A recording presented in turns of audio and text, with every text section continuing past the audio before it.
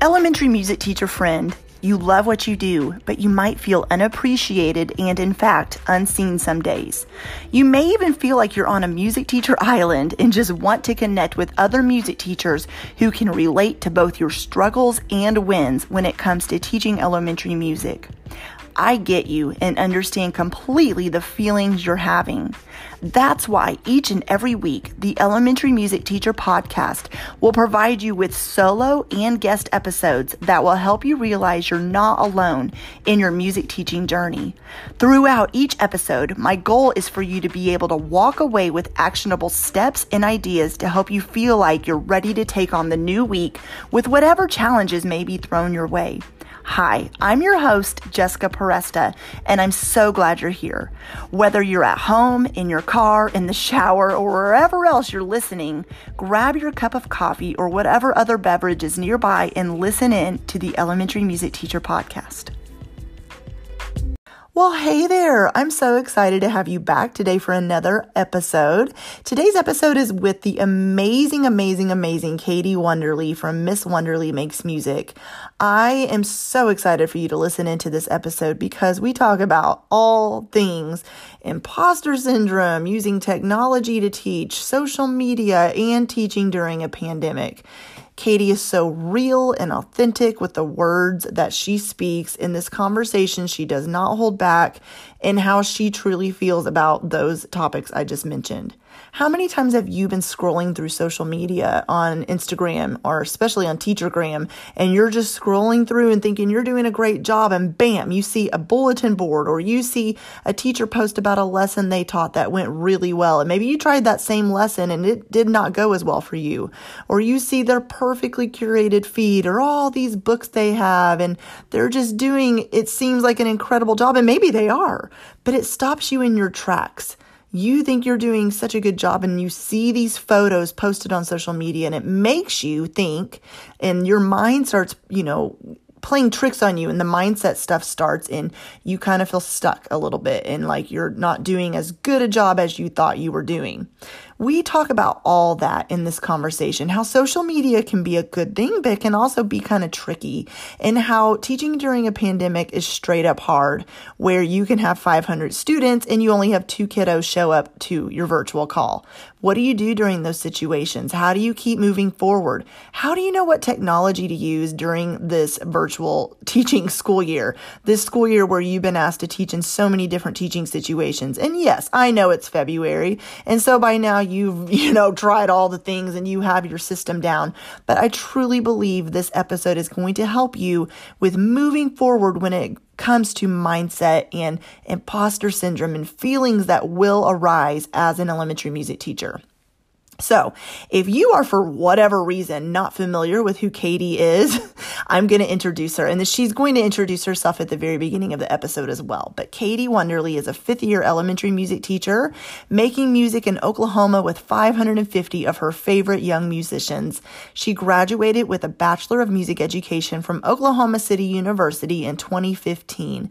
She has completed 2 summers of master's coursework in Kodayu pedagogy at the University of Oklahoma. She was recently named the Oklahoma Music Educators Association's Outstanding Young Music Educator of the Year and is the current Putnam City Schools District Teacher of the Year. Katie utilizes social media to connect with educators and community members around the world. She shares her journey as a music educator, featuring favorite resources, classroom decor, organization tips, lesson ideas, technology tools, and more. Katie believes every classroom should be a place where creativity, community, and diversity are embraced and encouraged. She's passionate about teaching music by all people to all people, ensuring that every student leaves her room knowing their voice matters and that they are an essential part of the ensemble. So, as you can see just from her bio, Katie is amazing. She has so many amazing ideas, and she definitely keeps it real. So I cannot wait for you to listen to episode 139 with Katie Wonderly about using technology in teaching during a pandemic. So today on the Elementary Music Teacher Podcast, I am joined by someone who I have wanted on the podcast since the beginning of time, the amazing Katie Wonderly. And if you are the one person in the universe who is not following her or who has not heard of her, then you are in for a treat. So Katie, welcome to the podcast. Thank you. I'm so excited. So excited to have you here. And one connection you and I have is Oklahoma connection. And when I lived there, lived in, Tulsa area and you're Oklahoma City area. But I believe I told you during one of the, mini tornadoes you get that we would always watch the weather in Tulsa and say, well, Oklahoma City area gets hit worse. And then it comes here. And now I'm in Northwest Arkansas where it turns last. And so lucky you. Yes. I grew up in Tulsa as well. So it was like, I'm moving closer to them. That was not quite the best idea. Yeah. Oh, you and I did chat about that. I remember that. So tell the listeners who do not know you, which I'd be very surprised those listening that do not know you, but tell them a little bit about yourself, your teaching journey, and who you are as a person. So I am a fifth year elementary music teacher. I'm teaching pre-K through fifth grade in Oklahoma City. And so when I'm not in school, I guess when I am in school, I'm a lover of all things creative and crafty and technology related. Pretty much my life is themed around the Wizard of Oz and rainbows. They're just kind of ever present throughout all my life. But I also grew up with a computer programmer dad. And so technology has been really huge for me throughout both my personal and teaching journey as well. That's awesome. Yeah, I am married to a computer guy, and so he is like our computer fixer-upper for all of my family. I swear that's why they think I married him. But yeah, so we're going to talk about all things music, but I am going to also pick your brain a little bit when it comes to social media and technology. So I want to start off by talking about social media because you do such a great job on Instagram, especially is where I see most of your stuff. And if you see Katie's feed, Miss Wonderly Makes Music, it is very, very colorful. So I want to kind of ask you that first. Is there a strategic reason behind that? Or is it just because you like color and wanted to have a colorful feed?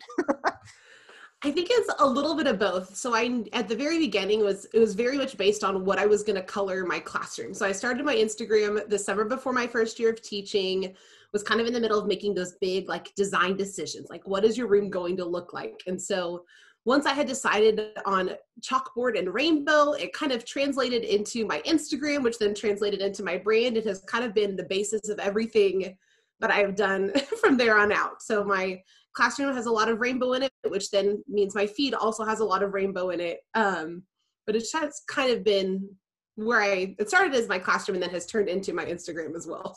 Love it. Love it. So we can have a couple different conversations about social media. So let's start off by talking about social media and connecting with other teachers. What advice do you have around that? Because I see social media being good, and I wouldn't say bad, but also can suck you down a rabbit hole, and that can cause comparisonitis, imposter syndrome, and all the things, but it's also great for connecting with other teachers and getting ideas. So for you, what advice do you have for teachers wanting to connect with others on social media, but maybe they're a little bit hesitant about putting their own content out or don't know how to engage with others? Just any advice you have around that for teachers wanting to connect with other teachers? Definitely. I think that when I first started my Instagram, I really was just a place for me to dump the pretty things.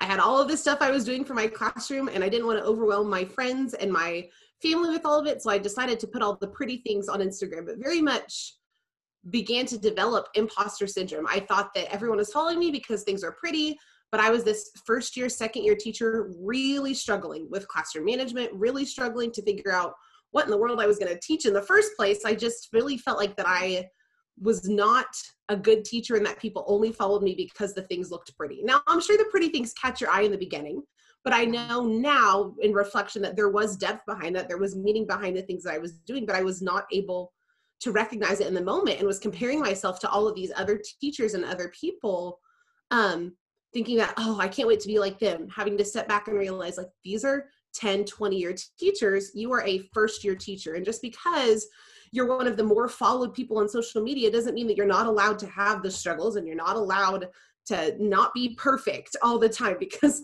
I'm not by any means. Mm-hmm. And I like to keep my feed pretty and I like to keep it engaging because that is what gets people to you in the first place. But I Yeah. really quickly realized that I had a need to be real, not just Mm-hmm. for the people who were following me, but for myself. Like I didn't feel like my true authentic self. And so it took me a while to get there, but to admit that I didn't keep real lesson plans until my third year of teaching. Like these things that I didn't know how to say because I didn't think they were appropriate to say. But I quickly Yeah. began to realize that the more that real I was and the more things that I posted, like for example, one of the most engaged with posts that I've had this year was a picture of me sitting on my piano with my head resting on my hand with the most exhausted face that just said starting over. I don't remember exactly what it said. Basically it was like starting over is tough.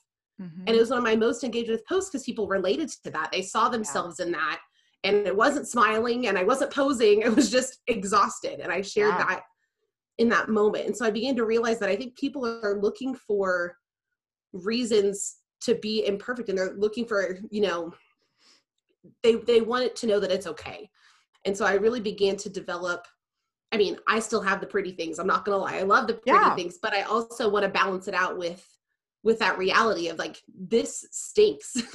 This year, especially more than ever, is just awful sometimes. And so I've struggled to post this year a little bit. I've noticed myself kind of that imposter syndrome coming back in to play, where I would normally post sometimes 2 to 3 times a day. And I felt like my lessons aren't enough, or what I'm doing is not pretty for Instagram, or it doesn't translate well to social media. And so I've caught myself in those moments this year, even, 5 years into it, hesitant to post things, hesitant to share, because I just don't know if it's appropriate, or don't know if it's the most exciting thing in the world. And so really trying to just like let yourself be your authentic self. And sometimes that means, posting things that maybe you don't think are going to get engagement, but they're meaningful to you. And you'll be surprised at the things that people react to. I love that. I love that because I feel like Instagram, when it first started, and no, I can't remember what year. I mean, it was a while ago, but it was about the perfect feed and about the, every, 3 squares need to look different and blah, blah, blah. And I still like to make my feed look pretty too, but not like, I'm not as stressed out about it now. It's just kind of, like you said, being authentic and real, and people connect with that. They connect with a human being and they want to see realness. It doesn't mean you need to go out there and be like, oh, today was, and I've had posts like that. I think I posted one like that yesterday because it was like, oh my God, today was awful. But at the same time, the imposter syndrome, I think, sets in when, maybe a new teacher, or any teacher for that matter, especially during COVID, is scrolling through and they just see the classroom decorated super nicely, or someone's virtually teaching and they have all of it. It looks like they have everything together, or the nicest bulletin boards. And they're like, wait, I don't have that. I just started. How do they do that? Oh, my classroom's not good enough. I'm not good enough. And they go down this rabbit hole of thinking of, I'm not keeping up or doing as good as, these teachers over here who all is through screen. And so I think teachers listening to this, you need to know that when you see an Instagram feed that is sharing content, is because they put that out into the world for you to see, to help you. It's not to be like, oh, look at me, look at my bulletin board and look at my lesson plans. And it's look at my lesson plans because I want to help you with this. Right. I mean, I feel like, gosh, the imposter syndrome thing, I just really wish you could snap your fingers and that goes away, because I struggled with that for years. When I was in the classroom, it was just like so real. Like, I started in a classroom with nothing. And so looking at these other teachers when I'd go for professional development and things and being like, okay, well, I don't have any of this, so I'm not good enough. It is so real and it's so hard. And so on social media, there is a mixture of, I want people to know me, but I don't want them to know all of me, because you got to keep some things, to yourself, So there's the oversharing and then there's not sharing enough. And it's about finding that balance and what you're comfortable with. So what are ways you've gotten, and this isn't even in anything we were going to talk about, but you kind of said something that I wanted to ask about. How have you kind of gotten past those feelings of imposter syndrome when you think you're having an amazing day, but then maybe you see someone post a lesson or a song that they did an activity with that you're like, well, why didn't I think of that? Okay, I'm not doing a good enough job. How do you move past those feelings? It's really hard. And I honestly thought that this year that I had like really moved past it. I'll be quite honest, this year has been like a really, as much as 2020 has really stunk, I've gotten some of the biggest accolades of my career so far this year. And it had really built up my confidence. You know, you get those recognition and you get those things and you think, okay, you know, no, I deserve this. I got this, you know, I can do it. And then this year hit fall 2020 and all of a sudden I was kind of brought back down. And so I, you know, might be teacher of the year, but I still feel like my lessons aren't worthy of, you know, of posting on social media. And I might be teacher of the year, but you know, I'm not doing the same thing that this teacher over here is doing, but I have to remind myself that my situation is so much different than anybody else's position. You know, I'm teaching asynchronous right now. And so I don't get that one-on-one connection with my students every day. So they're not going to progress as far. You know, I'm only giving students an assignment every other week. So my, you know, first graders don't even know what TON-TT is yet, because normally we would introduce it in October, but we've barely even gotten past beat versus rhythm. Right. And so I have to remind myself that, you know, I look at, and I think for me, it's looking at social media, but it's also looking at like previous lesson plans. And so like trying to plan for what's going on this year, it's just totally different. And so having to just like step back and like realize and make myself really walk through those things that like this year is different. My experiences are different than this teacher over here. And just really trying to be proud and own what I have done with the, you know, time and space that I've been given. Love that. That's so good. Oh, I love how you said too, comparing yourself to basically your previous teacher self in like a non-pandemic year. And it's so true. Like I never thought about it that way, but that can cause feelings of imposter syndrome when you're like, I just want to teach that way again. I just want to teach my kids. So speaking of your students, are there ways you connect with them on social media, or do you kind of set some boundaries there? How do you manage that?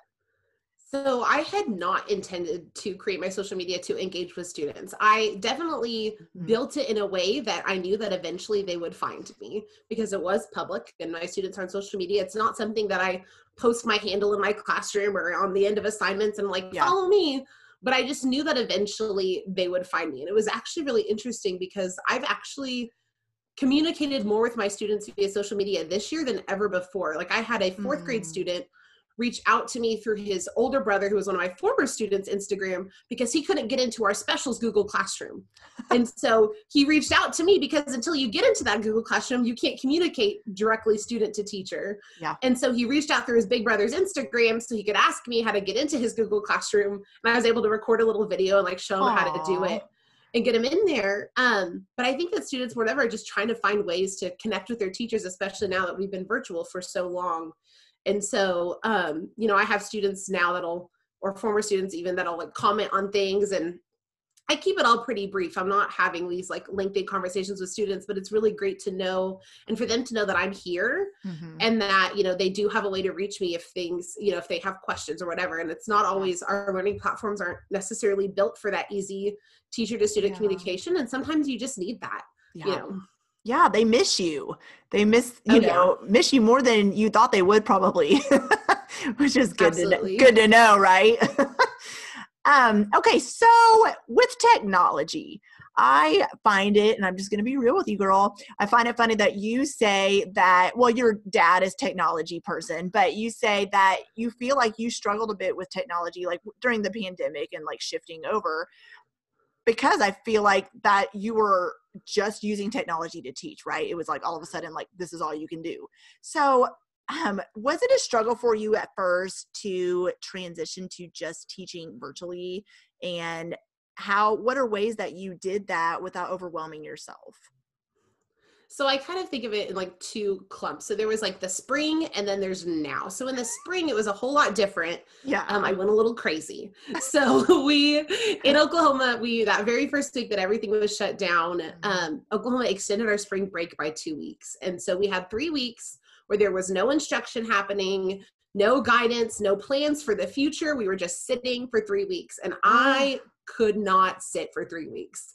I knew that I wanted to get music to my students, and I knew that I needed to find a way to do it. But at this point, our school didn't have an online learning platform. We didn't have an all school communication system besides the like all call home device. I had no way to directly reach my students or their parents.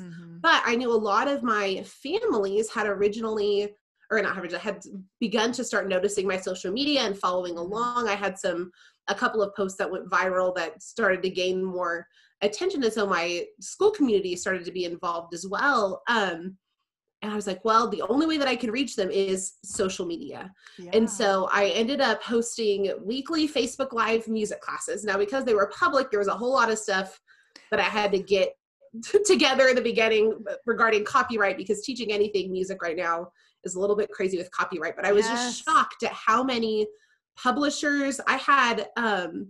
So Timbaland wrote a book, and I reached out to his recording studio, and they gave me permission to use his recording of it in these online live music classes. Like all these people were just so willing to just like, because at that point, nobody really knew what was happening. And so all the book publishers and all the music publishers were like, sure, go for it, use it. And so I ended up hosting 8 live music classes. Well, they started out live, and then I ended up pre-recording them and streaming them live because I realized that was much better for my sanity. Yeah. You can edit. And so I had originally done it for my students, but what I just didn't realize that was because I was posting it on such a public format that it would reach like 6 continents, 10 countries, 30 states. Like it was literally all over the world. Miss Wonderly Makes Music at home. And that was wild. It was fun and it was exciting, but I knew that going into the fall, that was just not going to be able to happen, right? So in the spring, I didn't have to assess students. We were just responsible for sending out content for them to do, but there was no assessment. There were no report cards for Q4. There was just like, give them things to do. And so in the fall, I really knew that I had to put more of a focus on my students, on assessment, and on the other teachers in my building who were, many of them very new to this and trying to figure out how to manage all the technology as well. So this fall, I moved to, all of our stuff is asynchronous. And so I moved to pre-recording all of my videos on my phone, would edit them together in iMovie. And I usually had anywhere from 12 to 20-minute lessons, depending on the content or what we were doing. And then would post them in our learning platforms. Our pre-K through 2nd graders are in Seesaw, and our 3rd through 5th graders are in Google Classroom, which I originally came into it thinking that Seesaw was just this like giant beast of a thing, because it was just very unfamiliar to me. And I was very just like, could not figure it out. And it was very frustrating. A lot of that came from the fact too, that we as specialist teachers, our district hadn't really figured out what they were going to do with us. So we were responsible for figuring that out, which was just so much fun. But that was also where a lot of the stress was, as we were trying to build the system while figuring out the system. It was a thing, but I ended up realizing that Seesaw has actually been one of my favorite things, because I've got pre-K through 2nd graders that sing to me every week. I can hear them recording rhythms. If they, tap that microphone tool, I can hear them sing while they're touching things on the board. Like, it's just has been so user-friendly and so good for me to be able to hear and see students. I found that a lot more difficult in Google Classroom with my older students. So I ended up turning to Nearpod. And so used Nearpod. And at first they could, there was a drawing tool and they could do little activities. And I found that for them, it was great because I could break up that 20-minute lesson and do like a 5-minute clip and then an assessment and another 5-minute clip with a different assessment. And recently, Nearpod has finally added voice recording. So this week, for the very first time, I got to hear my 3rd through 5th graders reading rhythms to me, which was just awesome. And so it's been crazy. We had some in-person days there in the middle too. So it's been quite the wild ride, but definitely putting more focus on just trying to do whatever is best for my students at that time. I did the big crazy thing in the spring, but now it's kind of toned down a little bit. So when you record lessons, do you have a system down for that? Is it one day where you kind of batch record a bunch of lessons like for upcoming weeks, or do you just record like 1 week of lessons at a time? Or does it just depend? Mostly it's batch recording. So I started off like the very first week trying to keep it simple. I did 1 lesson for K through 2 and 1 for 3 through 5. So it was like our beginning first day of school situation. And so that was much easier. Then every week I would add just like a little bit more. And so the next week I had already pre-recorded a bunch of stories from the spring when I did the at-home stuff. And so I used the pre-recorded stories, but then recorded new lessons for kinder, 1st, 2nd, 3rd, and then bumped 4th and 5th together. And so basically I would sit down, and as I was writing my lesson plan, I was also kind of creating a shot list, if you will, of like all of the things that I needed to record. And so then one day I would just like block out the whole day so that way I'm wearing the same outfit, because I get very particular about that. Yeah. Like, my students don't know that I wear, you know, new clothes every day. But I wanted them to feel like it was all this one moment that we were there together. Yeah. So I would just like go down the checklist and I would record. I find that it's easier for me to record in smaller groups than to try to, you know, because I'm very much a perfectionist, and that person that will try to record a 20-minute video and restart it 20 times. So I found if I did shorter clips that I was much more manageable, and I was able to kind of like allow myself to stumble through things and not have to start over and get it all done. And so I would do that all about in one day, and then would spend a couple of days editing it together and setting it up in their lesson, and then would release it. Mm-hmm. I love that. One thing I know you've heard and I've heard is just the overwhelm when it comes to technology. And one thing I've advised teachers is to keep it simple. Like, I think that, you know, going back to the imposter syndrome is, I feel like that's happened with technology as well, is everyone, let's be honest, except for people who are super technological, how do you say that? You know, savvy at technology, I'll say it that way. But besides those people, a lot of, like you said, even Seesaw and other platforms are brand new those platforms are brand new, but brand new to teachers learning how to use them in a new way. And what I've seen with music teachers I've worked with is they'll be using something and then go, oh, there's that too. Oh, there's that too. Oh, and they get stuck on all the different things they could do instead of just focusing on sticking with one or two things and just going with that. Have you seen that too? And is that something common, like a common theme you've seen come up?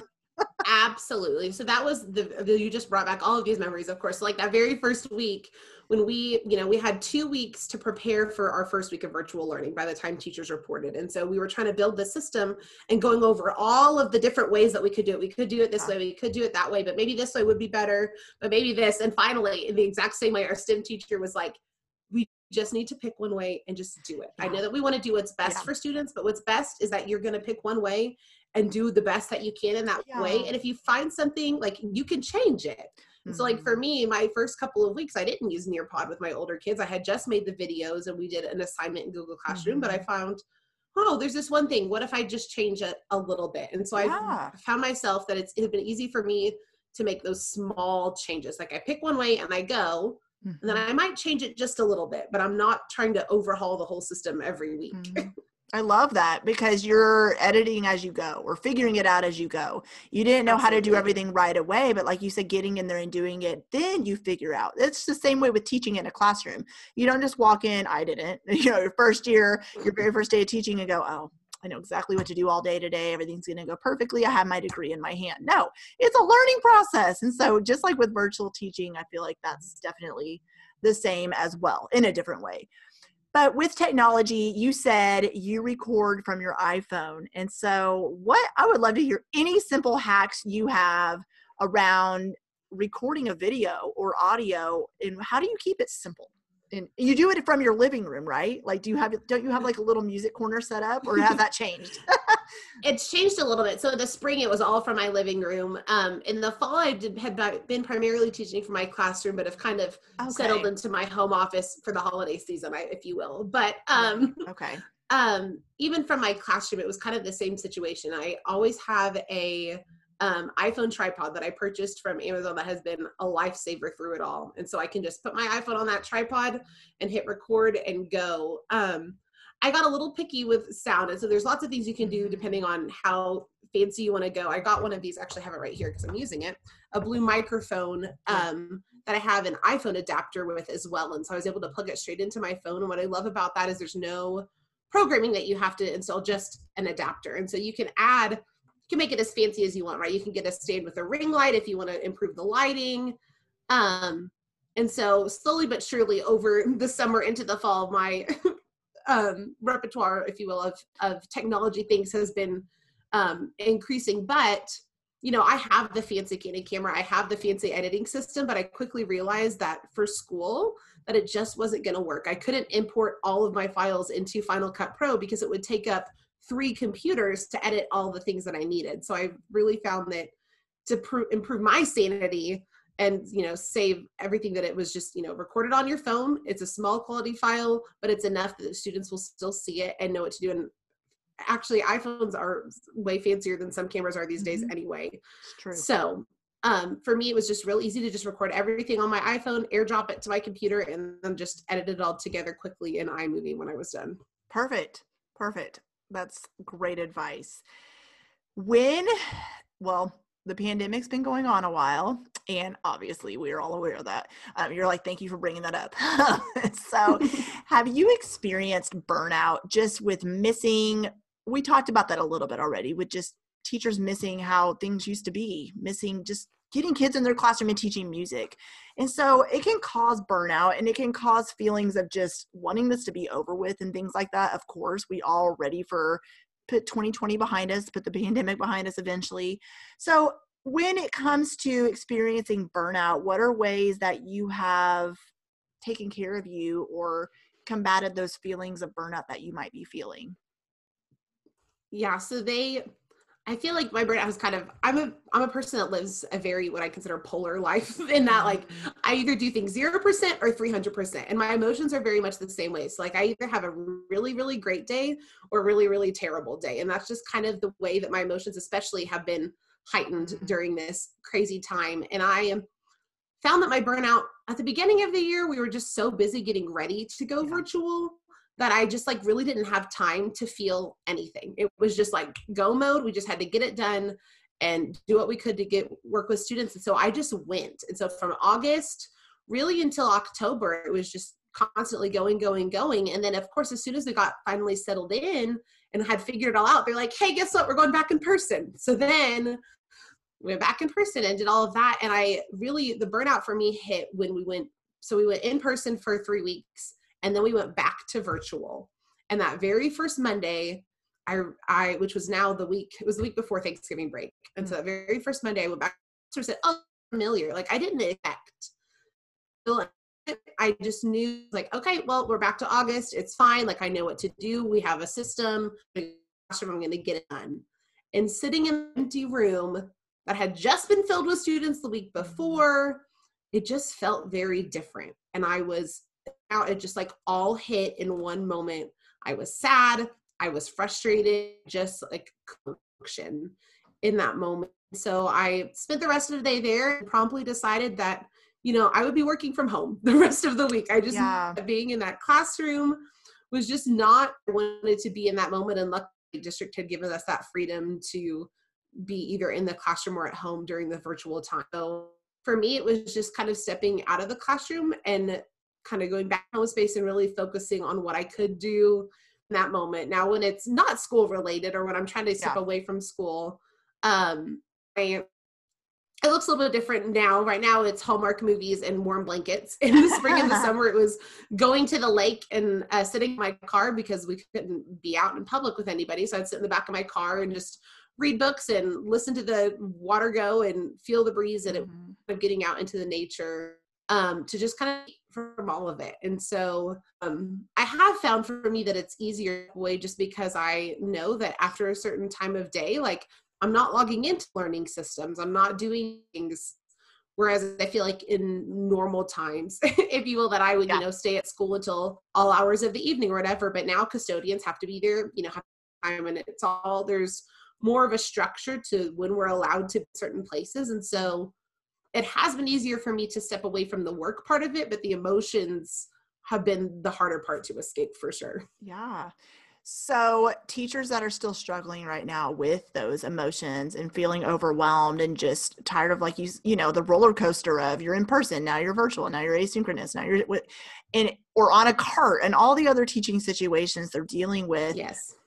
It is hard to keep a positive mindset and just be like, oh, sure. Okay. I'm totally ready. Let's go. So what are ways that if they do find out, tomorrow that they're switching a teaching situation again, how do you just wake up and show up and teach with however you're being told to teach with a positive mindset when things are just so hard?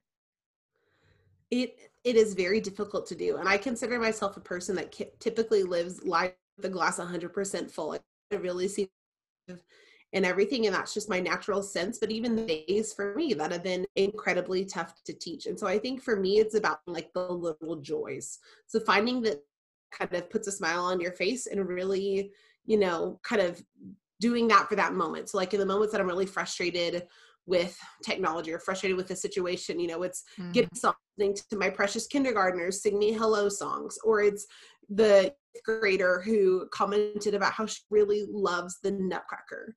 And so all of these, like finding, for me, it's, and so I, finding whatever ways I can to still connect with them or, hear their feedback and get those things from them, has given me a sense of normalcy again. And that's been harder to find, I feel like, this time around, especially as we get closer to winter break, and students are just not engaging in the same way that they were even in August. We were in person for a second, we came back to virtual, and my numbers are low. As of, I have about 100 fifth graders, and I think 8 of them have completed an activity that they were supposed to do. And so it's just, finding new ways, and that is so devastating. Has been really weighing tough on me, feeling like, well, I'm not doing enough to engage, not doing this. But I try to look at it from the other perspective, like, well, look at these 8 students, like, look at how much they're progressing. And there is only so much that you can do the computer to get your students to participate. Do what you can, reach out to parents, reach out to teachers, to their classroom teachers, figure out ways, these assignments that maybe will engage them more, but also understand that there is only so much that you can. And so I try to focus more on the number and the students who have done the thing versus the ones that have not. And so looking at the responses and looking at the things that they're doing and the joy that they're finding in music, and realizing that, if the other students would just do their, would find the joy too, but yeah, right. Trying to focus on the ones that are doing what they're supposed to be doing. That is such a good perspective to have, because I know that has to be so hard to know that you would, typically have a classroom full of fifth graders enjoying music, creating music together. And fifth grade is such a fun year in music. You can do so much with them. So when you have just a few students showing up or turning in work, you can just feel defeated. But like you said, show up for those kids who are showing up, because a lot of it is out of your control, unfortunately. And it's just, it's all just so tough. There's no other word for it. So I've loved this conversation. And before you go, do you have any other advice or words of encouragement for teachers listening that maybe we talked about or didn't talk about today? I really like what you just said. And I just really like, show up for the ones that are showing up. So I think it's really easy for us to think that we're not doing enough, or to think that it's not worth it because only this many people are doing it. But for those kids that are doing it, you might be everything to them. And so I see, I notice the one student that comes back every single week and essentially plays a concert for every one of her music lessons, loves it so much. And for me, that's enough. If one person decides that they want to pursue music or want to do music, or I love music and it brings them joy in this time, it's enough for me. Would I rather have 600 students doing it? Absolutely. But this time is so different, and there's only so much that you can do. And so just being there for the students that show up, I think, is so important. So good. So good. Well, Katie, let everybody know where they can connect with you online after this conversation. I know that there's going to be so many teachers wanting to, ask you questions or just to show up and find you online somewhere. So I'm primarily on Instagram and Facebook as well, under Miss Wonderly Makes Music. I'm also from the spring that I recorded for my at-home music lessons, uploaded to YouTube. But you can find all of that information on my website, www.misswonderlymusic.com. Awesome. And I'll include all that in the show notes. Thank you so much for coming on the podcast. I've loved having you. I've loved this conversation. It's so good. And thank you for being so real and vulnerable. And, it's just such a breath of fresh air to just hear your perspective and to know that you're, teachers listening, you're not alone in the struggles you're facing this year, and that everybody's feeling it. So thank you for being Absolutely. Yeah. Well, hey there. Thank you so much for listening into the Elementary Music Teacher Podcast. There is an exclusive Facebook group just for listeners of this podcast and any elementary music teacher, called the Elementary Music Teacher Community Facebook group.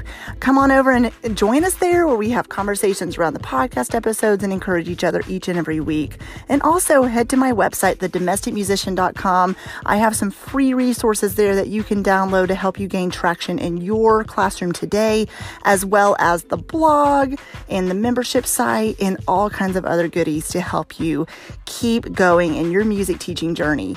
I cannot wait to keep connecting with you and encouraging you and spurring you on in your journey of teaching elementary music. Hang in there, have an amazing week, and I will see you soon.